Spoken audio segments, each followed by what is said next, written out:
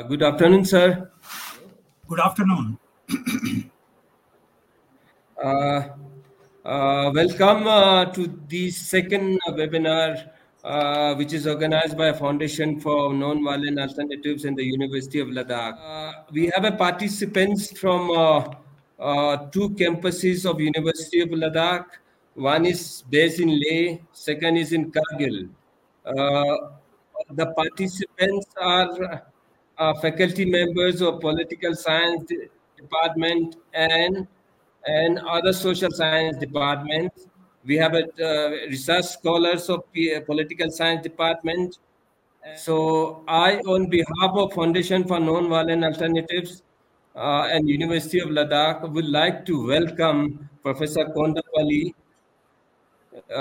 professor in School of International Studies, Jawaharlal Nehru University. He's going to speak on the border, western border, and India-China relations. I welcome you, sir, and thank you for sparing your time and lecturing on the very important topic.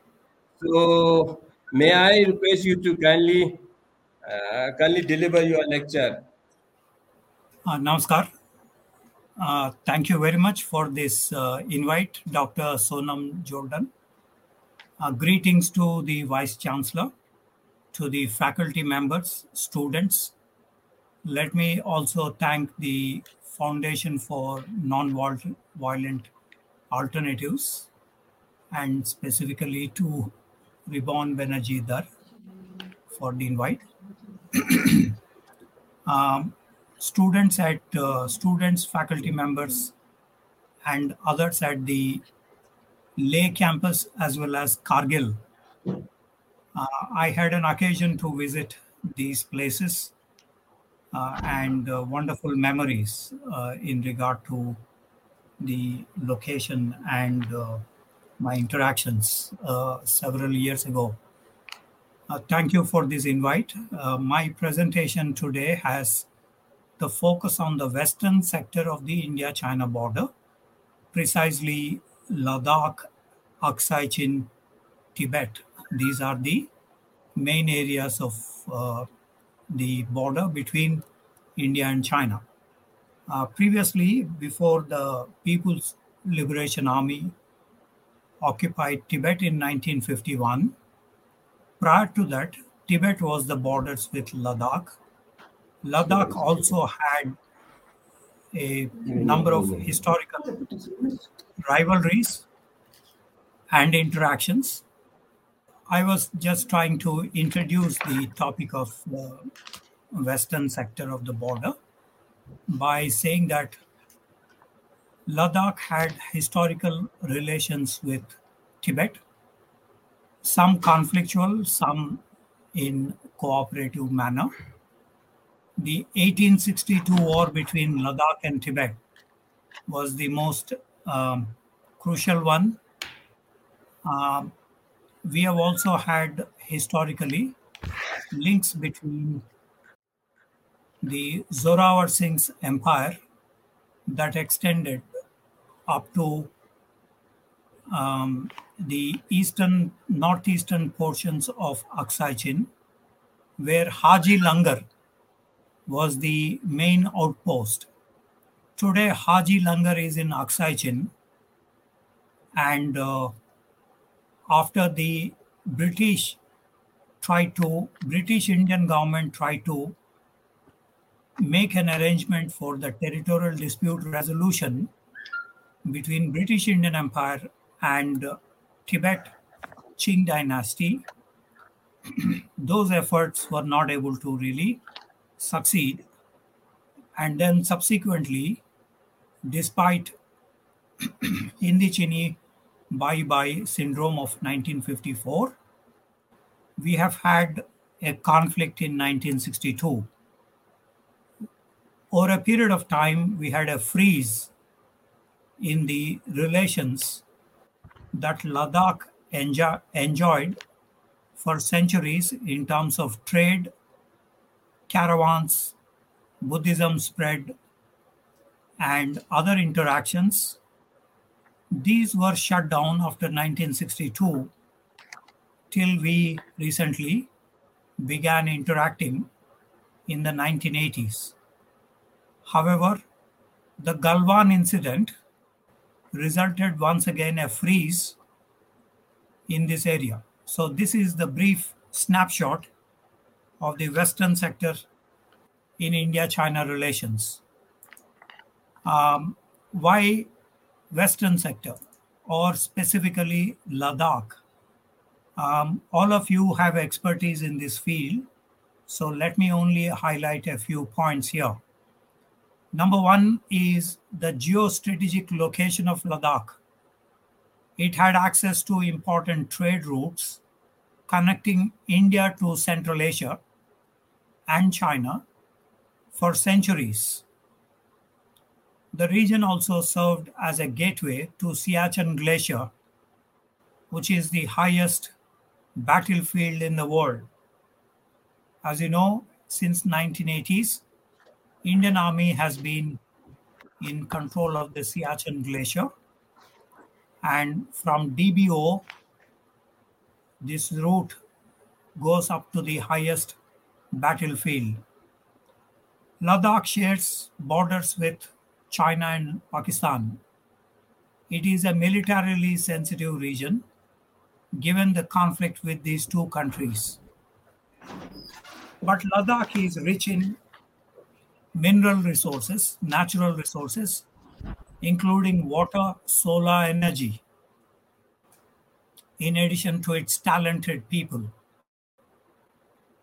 The gross domestic product of the state, or the Ladakh Union Territory, before that it was part of the Jammu and Kashmir state, it was about 1,43,750 crore rupees, which is roughly about $20 billion in GDP figures for 2019-20. After Ladakh became Union Territory, there is a lot of infrastructure, tourism, and investments in renewable energy, solar, and the central government has suggested that this region would become carbon neutral in the coming years. Ladakh received nearly 3 lakh tourists in 2019, which is a growth rate of around 17% from 2018-2019 figures. So tourism is picking up. It is creating a lot of jobs and income for the local people. In terms of renewable energy, Ladakh has 29 megawatts. This includes 24 megawatts of solar power alone. That's about 90%. And about 5 megawatts of wind power energy. And the central government had announced plans to increase the renewable energy capacity to 7,500 megawatts by 2025. That is from 30 megawatts to 7,500 megawatts. So quite a substantial increase in the next 3 years in Ladakh. That is the profile of Ladakh. And unfortunately, in the previous period, Ladakh and its international relations have been shut down after the Chinese unleashed the 1962 campaign. China went to war in 62 with two objectives. One is that India had provided refuge to the Dalai Lama in 1959, and so, according to the Chinese, intervened in the internal affairs of China. The second is the Nehru administration practiced a forward policy of setting up 120 outposts. Roughly about 80 of these, majority of these, is in the Ladakh sector, eastern Ladakh. So these two reasons were said by Mao Zedong in September 1962 to unleash the campaign against India. Although China itself carried forward the forward policy of building the 1954 to 57 the Karakoram Highway, which was constructed during this period despite the Indian objections.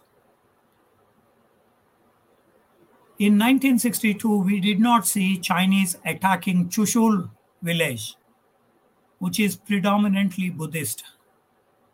They also did not cross the Daulat Beg Oldi sector, and we saw the Chinese announcing a ceasefire quickly in this region.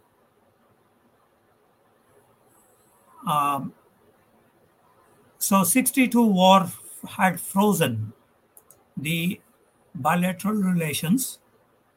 Most important also Ladakh's interactions with the outside world. The 18th Army of the PLA entered Xinjiang and then through Aksai Chin into Tibet through Tachianlu and Amdo, which is Qinghai. From there, they entered through Aksai Chin to Lhasa, where they positioned about 60,000 troops.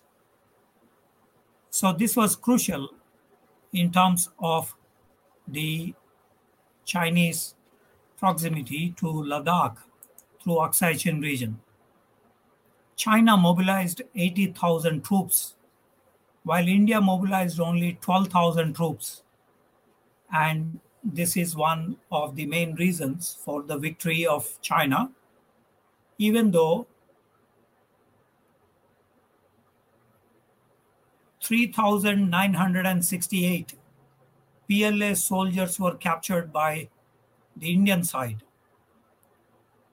1,300 Indian soldiers were killed in the whole campaign, and nearly 4,000 PLA soldiers were captured. The next item that I would like to mention is Ladakh used to be part of the Jammu and Kashmir, and when Zorawar Singh united Jammu and Kashmir and Ladakh, it was 222,000 square kilometers, out of which 78,000 square kilometers, or roughly about 35% of the then J&K, came under the Pakistani Rangers and Pakistan occupied Kashmir, of which the Pakistani side handed over Jammu and Kashmir territory, that is Agil, Shimshal, Ruksam and Sakshgam, which is roughly about 6 to 7,000 square kilometers, in addition to 38,000 square kilometers of Aksai Chin. So this region constitutes about 20% of Jammu and Kashmir that was transferred to China by Pakistan of Jammu and Kashmir. These areas include the Ladakh territories of Aksai Chin. Currently, India has about 1,942 square kilometers of Jammu and Kashmir and Ladakh, which is about 45%. So in other words, Pakistan is in control of 35% of Jammu and Kashmir and Ladakh, while China is in control of nearly 20% of Jammu and Kashmir and Ladakh. So together, they constitute about 55%, while in India, we have just about 45% of the erstwhile Zorawar Singh's 222,000 square kilometers of territory of this whole region. So in other words, Ladakh constituted 69.60% of the erstwhile Jammu and Kashmir state prior to 2019. So that is roughly the calculation. Let us look at China's position on Kashmir, Jammu and Kashmir and Ladakh. In 1960s, Chinese foreign policy suggested to self-determination or observing the United Nations resolution on the plebiscite in the Kashmir Valley. However, after the left-oriented foreign policy shifted towards pragmatism, in 1980s, Deng Xiaoping mentioned that Ladakh Kashmir issue is a bilateral issue between India and Pakistan. In 1989, Premier Li Peng suggested that the resolution for Kashmir issue should be based on Panchsheel principles and friendly consultations. This position has been slightly tweaked in the 1990s, saying that the resolution of Kashmir should be based on Shimla Pact or respect for the line of control between India and Pakistan. China took this position because China was at the time carrying forward the reform and opening up policies, and it didn't want any skirmish on its western borders. However, today China has grown to become the second largest economy in the world, and it is increasingly interfering in this region. In 2009, for example, China began issuing staple visas and began for the Kashmiri residents, and also began investments in POK, Pakistan occupied Kashmir. It began also, some Chinese people began also calling support to government in exile, creation of a government in exile based on JKLF, Jammu and Kashmir Liberation Front. Yasin Malik and others were invited to China. However, nothing really happened of that. So China at this time is willing to interfere by even toying with the idea of a government in exile. For example, a Han Foundation, which is a party state, Communist Party state foundation, once invited JKLF leaders to China. Of course, that did not happen. So it indicates that the idea has not been really found supporters in Jammu and Kashmir. India and China have territorial dispute resolution talks. I will just explain that aspect in a while. However, when the Indian side tried to nudge the Chinese on the western sector of the border, no discussion ever took place in the recent times. This is complicated with China beginning the China-Pakistan Economic Corridor in 2013 and more concretely in 2014. The 370 article was removed in August 2019. China began taking up the issue to the United Nations Security Council for informal talks in 2019 and 2020. However, United States, Russia, UK, and France did not agree with China on raising the Kashmir issue, so it fizzled out.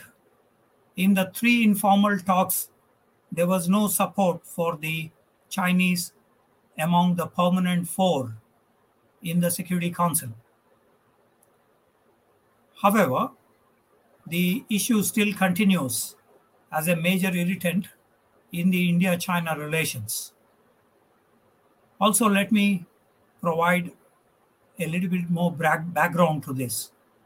China had occupied Sakshgam Valley, which is part of the Jammu and Kashmir and Ladakh region. This was transferred by Pakistan in 1963.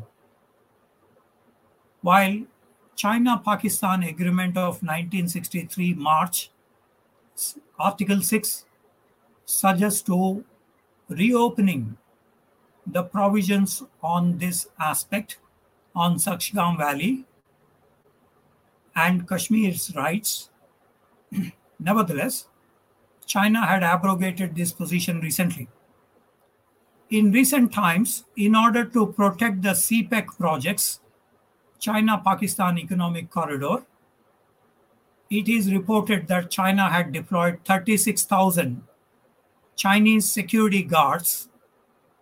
Possibly these are People's Liberation Army soldiers, but these are called as security guards, in order to protect these from the terrorists. As you know, 2 years ago, at Dasu Hydroelectricity Dam project, the terrorists in Pakistan killed 11 Chinese engineers, workers, and also in Karachi, in Balochistan, or in other regions in Pakistan. There is also the issue of northern areas, Gilgit and Baltistan, which were occupied by the Pakistanis, cutting off Ladakh's contacts with Afghanistan, Central Asia. So this has constrained Indian maneuverability in relation to the Central Asian region. However, today there is Gilgit-Baltistan United Movement, and Manzoor Parwana, the chairperson of this movement, suggested that Pakistan had actually handed over 19,360 square kilometers of Gilgit-Baltistan to China.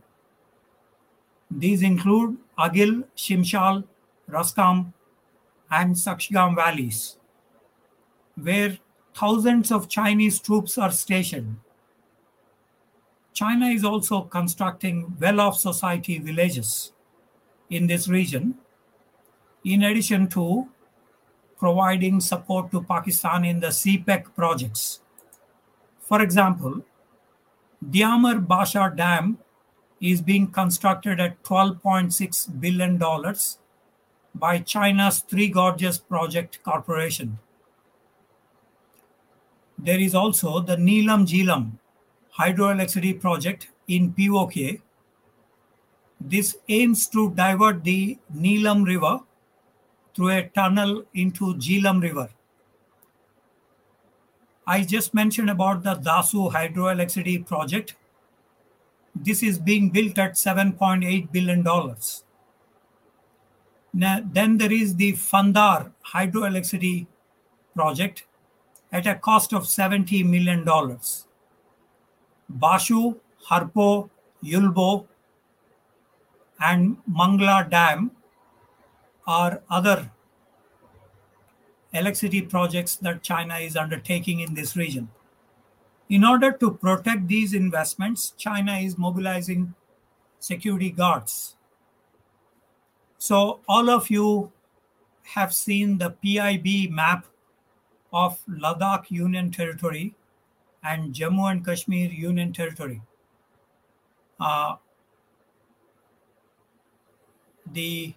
In 2019, November 2019. So Ladakh today includes Gilgit, Wazarat, Chilhas, tribal territory of 1947, in addition to Leh and Ladakh districts of 1947, after carving out the Kargil district.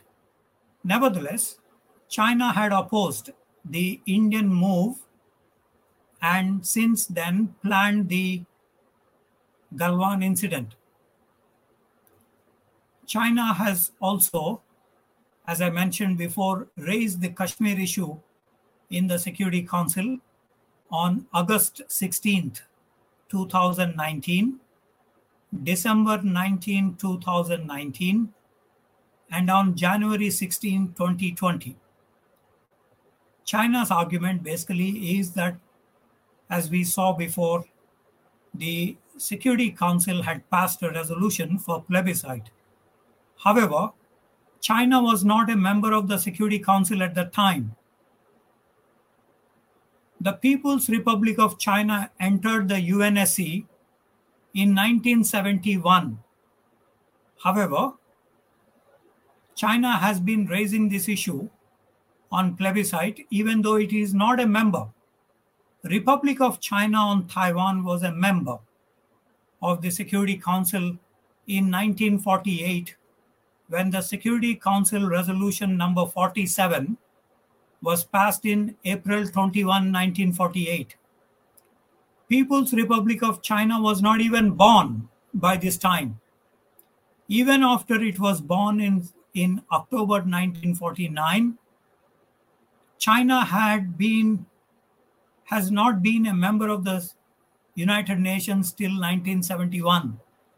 So China did not have a locus standi, yet it took the Kashmir issue to the Security Council in 2019. However, what is important is the resolution number 47. Many of the students from University of Ladakh will be doing their PhDs. I would suggest some of the students to go back to the roots. Article 1, for example, of this number 47 resolution passed in 1948 says to secure the withdrawal from the state of Jammu and Kashmir of tribesmen and Pakistani nationals not normally resident therein who have entered the state for purposes of fighting, and to prevent any intrusion into the state of such elements and any furnishing of material aid to those fighting in the state. So that is the prerequisite. However, Pakistan today is in full occupation of the POK and it is rejecting the solution for Kashmir. It is important for us to go back to history to understand that the British imperial government was mainly concerned with the security of the far-flung frontier areas.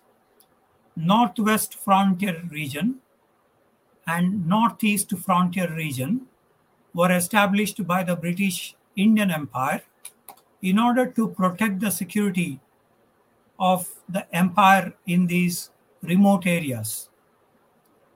The second consideration is how to control the Tsarist Russians' advance in the Central Asian region and to western borders of India-China areas.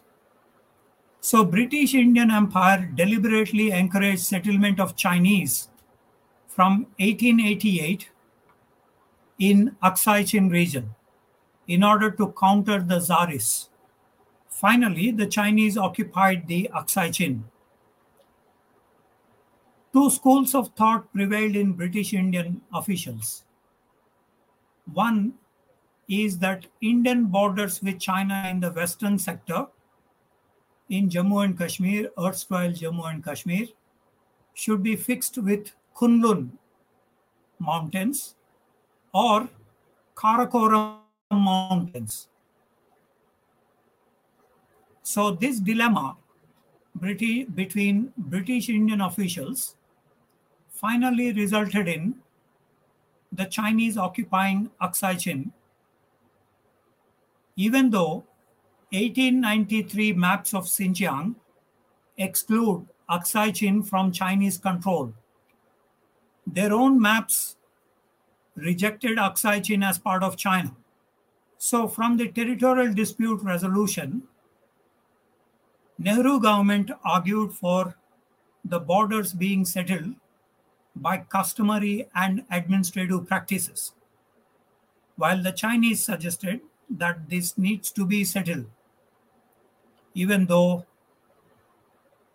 there were gradual skirmishes brewing up in Chipchap Valley and other regions. So despite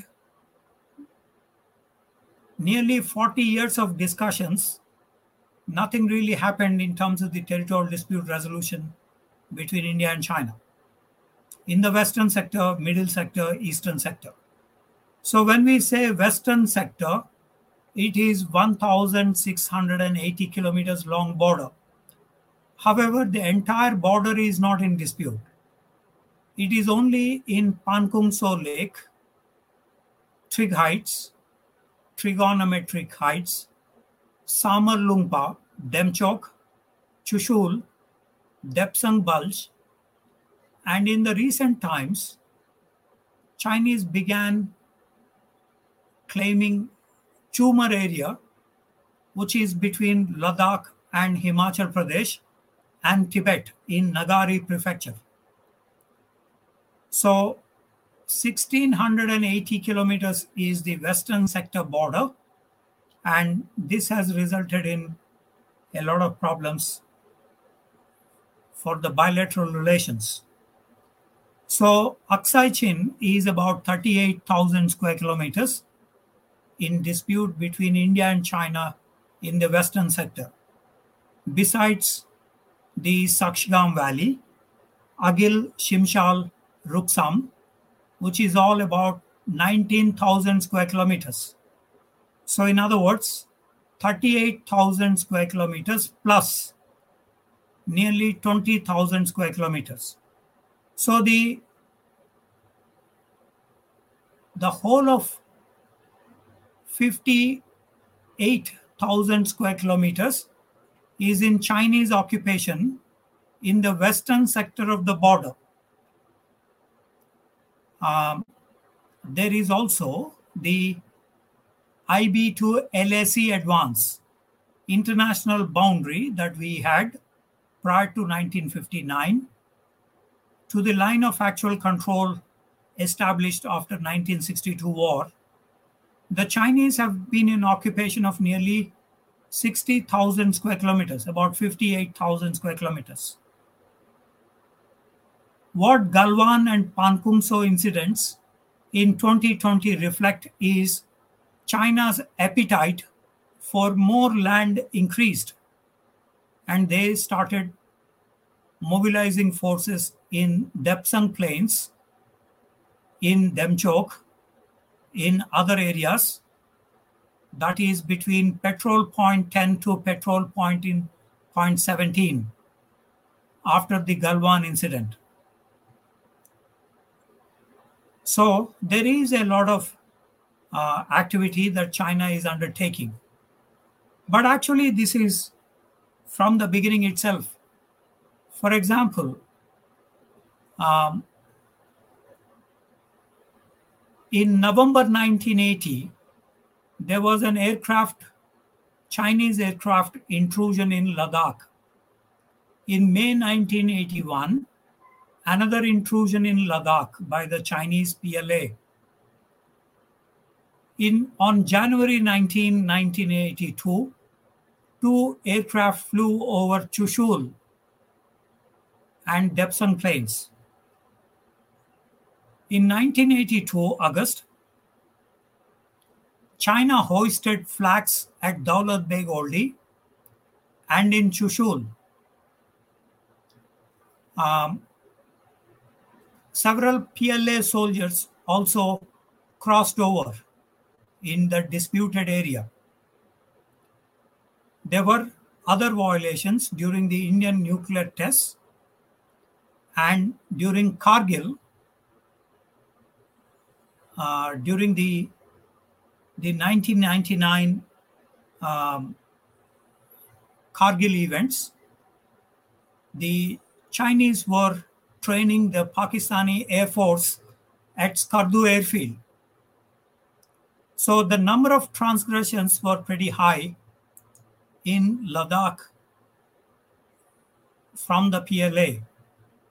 Now there is also information that China's border army, they deployed fast attack craft in Pankungso Lake and also 12.7 millimeter machine guns on these boats. So China was militarizing, and India responded by revamping advanced landing grounds at Nyoma, which is about 23 kilometers from the line of actual control. These have now been upgraded. All these suggest that there is trouble brewing between India and China in the western sector after 1962 war. So what we have seen is the major incidents happening at Daulat Beg Oldi in December 2000, Depsang Plains in 2013, Chumar incident in 2014 and 15. Once again, in 2017, there was the stone throwing incident in Pankungso. So between Sirijap to finger point 8 to finger point 4, Chinese soldiers were carrying forward infrastructure projects. It is only after the Kailash ranges, the 5 peaks were reoccupied by the Indian soldiers on August 31st, 2020. It is only then they moved out of Pankungso. Now they are closer to Sirijap, beyond the Fort Kurnag. Fort Kurnag was vacated by the Indian Army Brigade in 1980s because they were called for counter-insurgency operations in Kashmir. So China saw this as an opportunity to occupy many of these areas in salami slicing tactics. But early 2020, despite the confidence building measures that we have between India and China and violating these agreements, China sent 2 brigades to occupy Pankungso from finger point 8 to finger point 4 and beyond. The Galwan incident on June 15, 2020 night, Depsang Plains and other regions. So since we are discussing Galwan, and that is in the northern portions of Ladakh, why this incident happened? China for the first time stated instead of dispute, they started calling Galwan as their sovereign territory. Not a disputed territory, which they used to call so far, but as a sovereign territory. And the parliament resolution in August 2019 has been termed as illegal by the Chinese. Even though when Tibet was reorganized in 1965, Indian government did not raise this issue because it thought that it was a domestic legislation. China, on the other hand, objected to the parliament resolution in 2019. China also criticized the Daulat Beg Oldi Darbuk Shiok road that was built in 2018. China also started taking a higher ground by saying Galwan always belonged to China. Although they never exchanged maps with India, they never gave any document so far that Galwan belonged to China. So in other words, it is a unilateral thrust. They also called China's position as just, even though 20 Indian soldiers were killed in a barbaric manner by using barbed wire fencing bats and nail-studded sticks. Another reason they suggest too is the CPEC security.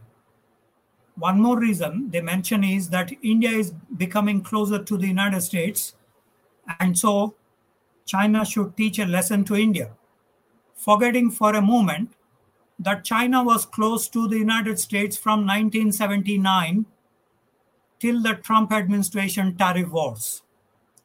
China-US relations were so close, it used to be called as G2 by Obama. China-US relations are so close that they have 70,000 American companies working still in China, even though there are just about 1,000 American companies in India.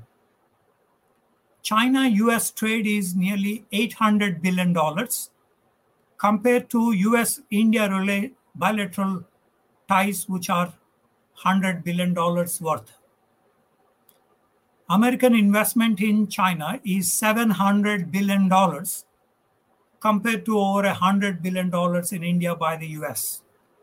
So, China today saying that India and US are becoming closer looks quite ridiculous, because China was actually closer to the United States all along, including during Bangladesh Liberation War in 1972.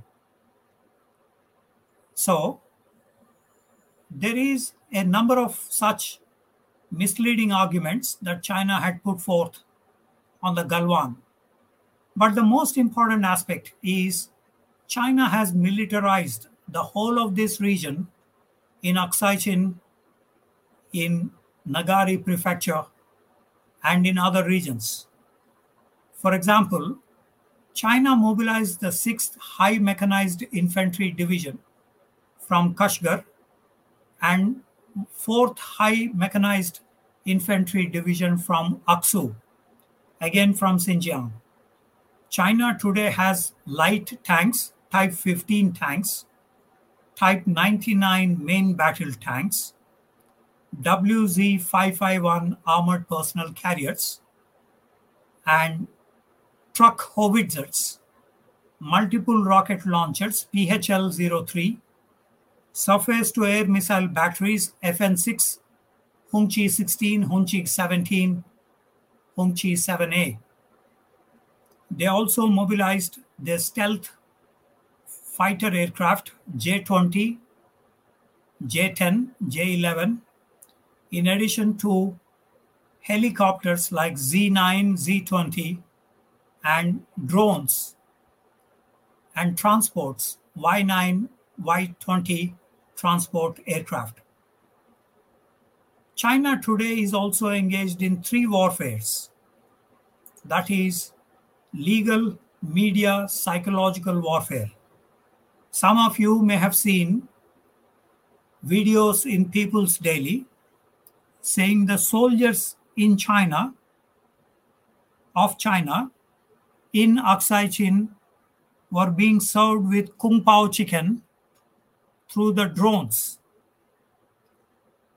forgetting for the moment that soldiering is the most essential part rather than picnicking in Aksai Chin. 69 Chinese soldiers were killed due to lack of oxygen in these regions, not even one Indian casualty, because Indian troops have been in Siachen Glacier since 1984, and they're all rotated in the high altitude warfare. So, in other words, Chinese seem to be taking this issue lightly, and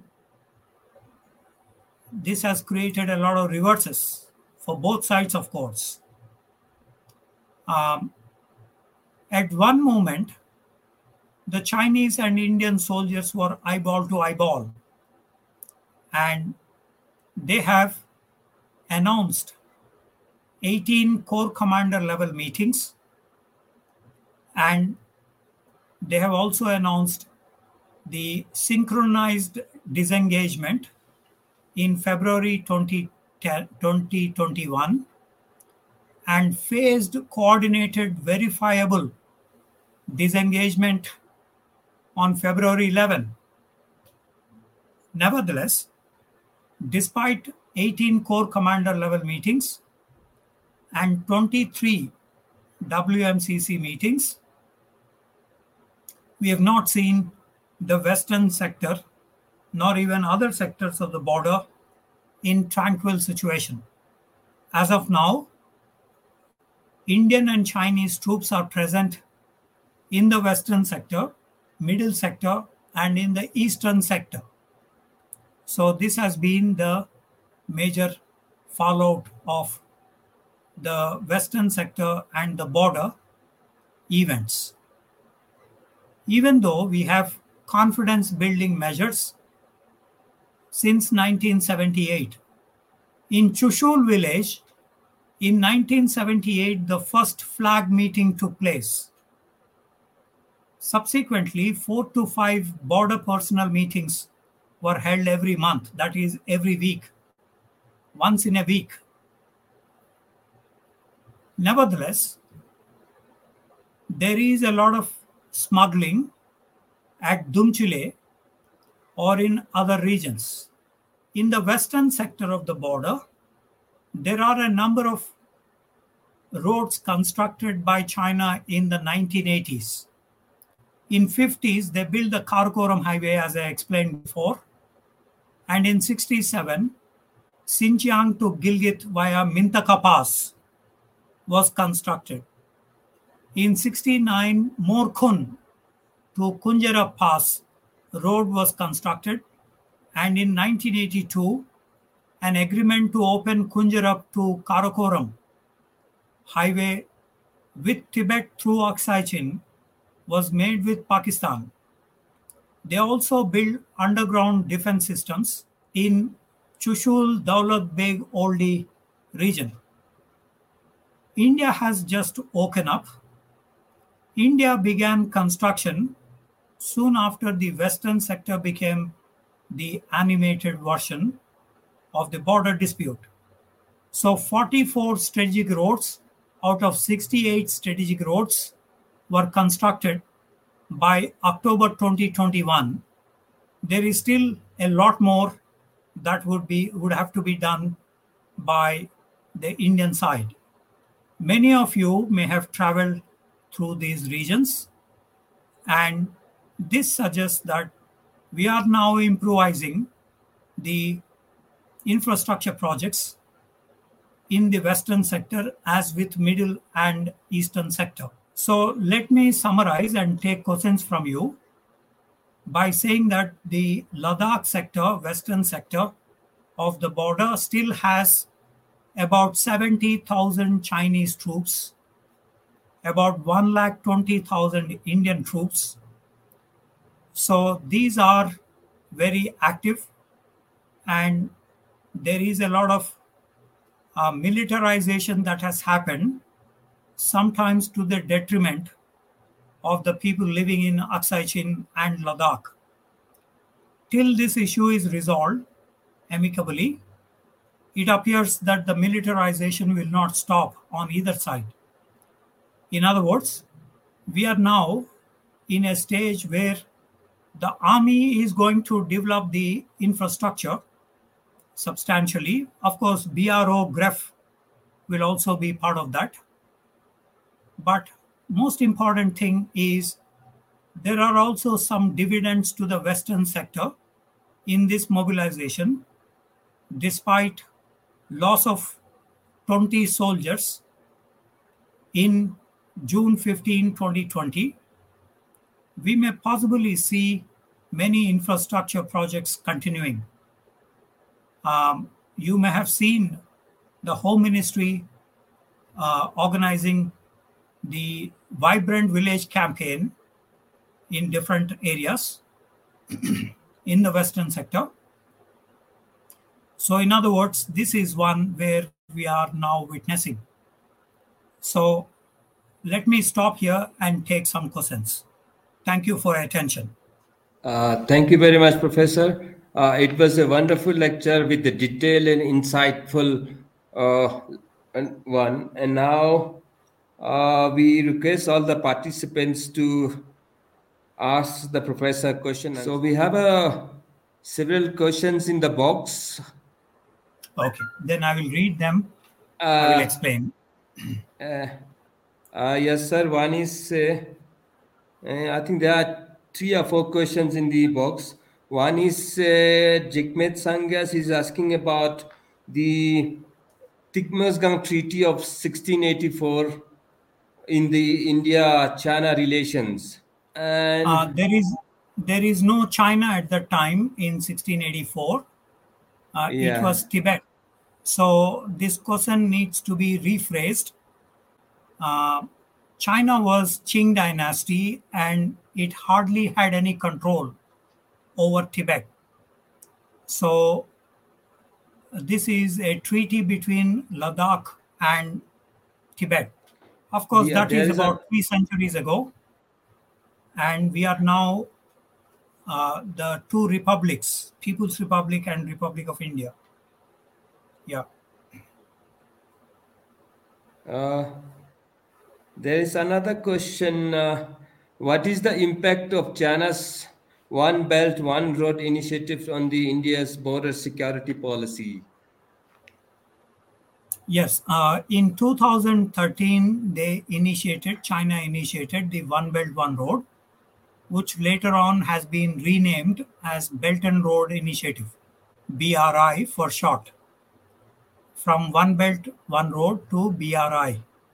In 2014, Chinese premier at the time, Li Keqiang, went to Islamabad and began the CPEC projects, China-Pakistan Economic Corridor, with a planned investment of $62 billion. It is said that they already invested $52 billion. So CPEC has three main projects. One is infrastructure, which includes roads, railways expansion. For example, the Karakoram Highway, which was built in the 1950s and 1960s, this is now being expanded to 30 meters wide. So that is a huge refurbishment. Secondly, they plan to have a railway line, which is going to, of course, cost a lot. But construction has not begun yet of the railway line. This is between Mintaka Pass and Kunjarab. This was supposed to be cleared up first, and then the project needs to be executed.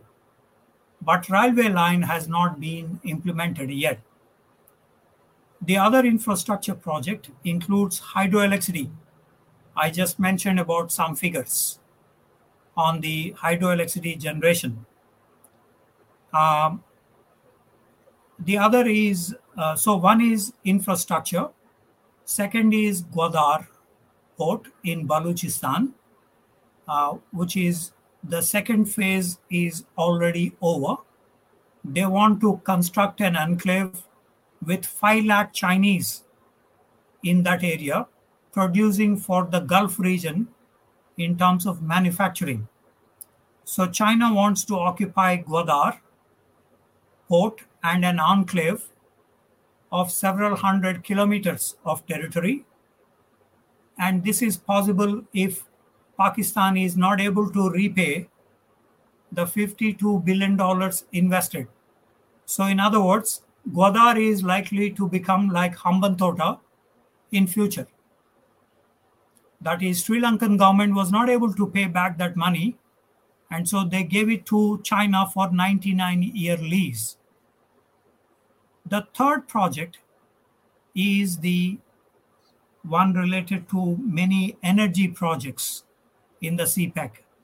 So this is part of the CPEC in the Belt and Road Initiative. So what is the impact on India's security. Now, China is occupying nearly 20,000 square kilometers of Indian territory. As I was mentioning, Pakistan gave up Sakshigam Valley, Agil, Shimshal, Raksam, which are Indian territories according to the Instrument of Accession in 1947. So this land belongs to India now in the hands of China. So legally, it is incorrect for the Chinese to occupy. That is one major implication for India's border security. The second implication is China today is deploying 36,000 security guards in POK, Gilgit-Baltistan, and other regions, and this is violation of India's border security. The third implication is since 2009, India is preparing for a two-front war under nuclear threshold. So this is another implication for the border security of India. As Pakistan and China come together, so this is another implication.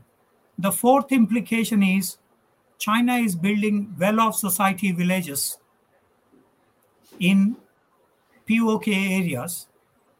So this is another major implication. Next question, please. So there are many questions. Now I'll read one of them. How do you see the India-China relations 10 years from now? This question is by Mustafa Ali. Well, it is interesting that Dr. Jaishankar, the External Affairs Minister, when meeting with the Chinese Foreign Minister Qin Kang, he stated the relations are abnormal. India-China relations today are abnormal. So we do not know whether they will be abnormal in the next 10 years because India's position is unless until peace and tranquility prevails on the border, there will not be any bilateral relations. So your question is dependent on China's response.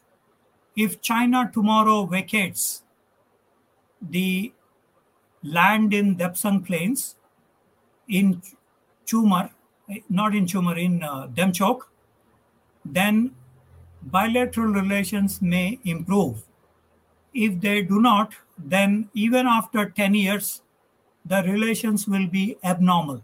There is another question, sir, from Srikanth Joldan. Is Galwan Valley a new issue between India and China dispute? Is China taking lightly the India's position on Ladakh? This is a new issue because, as the word Galwan mentions, Galwan was one of the porters, helpers, and one of the direction identifiers for the British Indian Armed Forces who were passing through this region. Galwan is a Ladakhi name. It's not a Chinese name, right? So this is a new issue between India and China. They never raised the Galwan issue before. As I was mentioning, the Western sector issue was never raised by them because in the territorial dispute resolution mechanism of the special representatives, they have first discussed the middle sector, second the Western sector, and finally they want to discuss Eastern sector. But then we had the Galwan incident happening. So is China taking lightly India's position? Yes. Dr. Jaishankar mentioned on June 17, 2020, 2 days after the 20 Indian soldiers were killed, that unless until peace and tranquility prevails on the border, there won't be any bilateral relations. So India lost 20 soldiers, including Colonel Santosh Babu of Bihar Regiment and scores of others. China announced 4 deaths after 8 months after the June 15th, 2020 incident. So they took 8 months to declare 4 dead, while 4 Chinese journalists were arrested because they questioned this figure of 4. TASS news agency, which used to be part of the Soviet Union and close to the Communist Party of the Soviet Union, it announced 45 deaths on the part of China. Compared to 20 Indian deaths, China lost 45, according to a Russian report. Western reports suggest 120 Chinese soldiers killed. For 20 Indian soldiers, there were 120 Chinese casualties. Although officially, China declared only 4 deaths. This suggests, number one, of course, they don't bother about their own soldiers. But most importantly, this suggests that China is lying. So there are so many questions, sir. I'll take 1 or 2 more questions and then we'll end. So there is another question, sir. It's from the Muzamil Ahmad Dar. How would China's debt trap diplomacy in India's neighborhood impact on India-China relations? That's a good question and futuristic. China is giving aid to several countries as part of the Belt and Road Initiative. Even before they gave, but after Belt and Road Initiative was launched, they are giving a lot of aid unaccounted for. We do not know exactly how much, under what conditionalities. Recently, one African country exposed China by releasing the MOU signed. And China was very angry and said that the provisions of BRI suggest that they should not disclose the MOU between China and the other country as part of the BRI aid. Now, the MOUs are not public. Number two, the MOUs mention a lot of high interest rates. For example, Sri Lanka owes nearly 1/4 of their debt to China. Out of $230 million, $50 million is the Chinese debt. 1/4 nearly. And China has several draconian conditionalities. That is how, when Hambantota was built at $1.26 billion and Sri Lanka did not have money, they handed over the project for 99 years to China. Now, what happens if Pakistan is not able to repay the $52 billion invested in CPEC projects? Possibly, Pakistan will give away the whole of Gilgit-Baltistan to China. We do not know. But this is a very serious issue. Gilgit-Baltistan belongs to the Jammu and Kashmir state. Erstwhile, the Maharaja of Jammu and Kashmir signed the instrument of accession. So China occupying these areas is illegal. So this is one implication.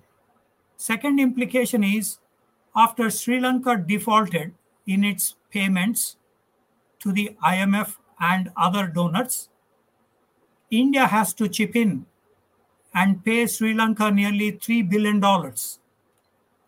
So if Pakistan tomorrow defaults, if other countries like Nepal, Bangladesh, Maldives, Bhutan, if they default, then the debt diplomacy means that India has to alleviate these countries. So this will be stressful for India in the longer run. So China's debt diplomacy will have direct implications for India's neighborhood. If your neighbor is in distress, you have to go and help them. China has no such qualms, but India has to go and help them because Sri Lankans have historical cultural relations with Indians. Likewise, Nepalese, Bhutanese, Afghans. Probably tomorrow, Pakistan, despite the animosity we may have to help Pakistanis if they are completely down. So this is the implication for India. Sir, I'll take the last question. It's from Yasmin Akhtar, Kargil campus. How do you see the current situation in the western sector of the India-China border developing in the future, near future? As I mentioned before, Dr. Jaishankar said, unless until peace and tranquility prevails, there is not going to be any bilateral relations, including in the Western sector. So I do not see any positive features unless until China implements the disengagement de-escalation process completely. But this process has not yet begun. It has begun, but not in all sectors, in all the petrol points. As I was mentioning, in Demchok, Depsang Plains, it is still not yet met the disengagement de-escalation process. So it all depends on China's response. So which means that we have to wait and see if the Chinese do not disengage, de-escalate, then things will continue at the same pace as we have now seen in the last 3 years. With the exception that we may probably see more infrastructure coming in, dual use, military, civilian. I think the roads are going to be improved. There is a new railway line coming up. Hopefully, we will see a railway line in Ladakh. Although it is meant to transport troops, it will also bring in the chambers of commerce. It will also bring in tourism. It will also bring in new industries, new economic activities. So let us see what is in store given the Chinese intransigence in resolving this issue. So if things continue like this, Indian central government is going to pump more resources in building roads, railways, hospitals, vibrant villages. So this is the consequence of China not addressing the disengagement de-escalation. So that was the last question. Thank you very much, Professor Kondapalli, for your detailed lecture and the detailed response. And we have a many question answer in the pipeline. And it was a very detailed answer. And thank you all the participants for asking questions. So thank you, Professor, for giving us a time and talking to these important aspects of the issue between India and China relations. So thank you very much, sir. Thank you very much.